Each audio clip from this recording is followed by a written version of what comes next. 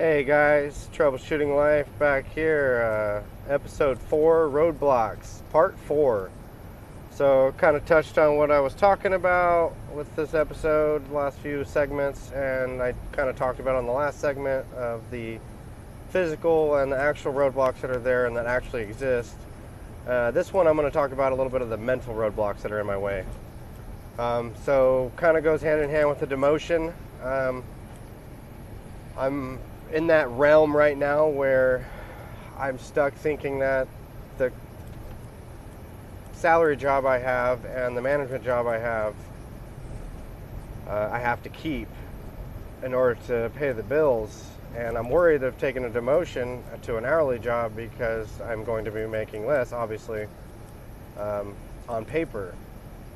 But the true dilemma and debate with myself comes with, am I worried because of that comfort zone of having that salary check? Is that, is the 50 hours that I have to commit every week worth the salary paycheck?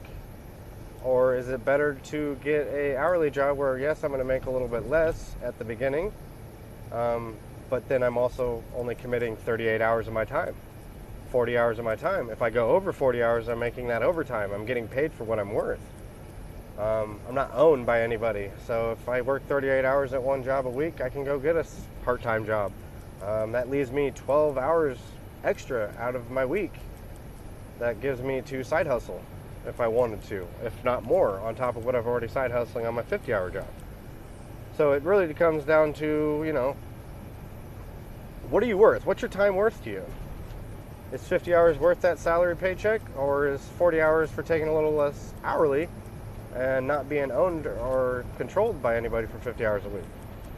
That's really what you got to ask yourself. That's where I'm at right now.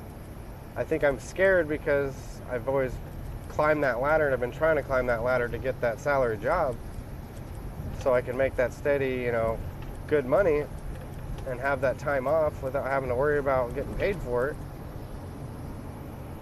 But now I'm really starting to wonder whether or not that's worth it. I think that I can make more money with 12 extra hours on my hands than what I could make as a salary job. Cool, I only brought in $2,400 a month on my hourly job, but now I have 50 hours extra that month that I have to make extra money. What can I do with 50 hours of my own time? What can I make when the time is given to me and the time is mine to have and not somebody else's? That's the question. That's where I'm at right now with that roadblock.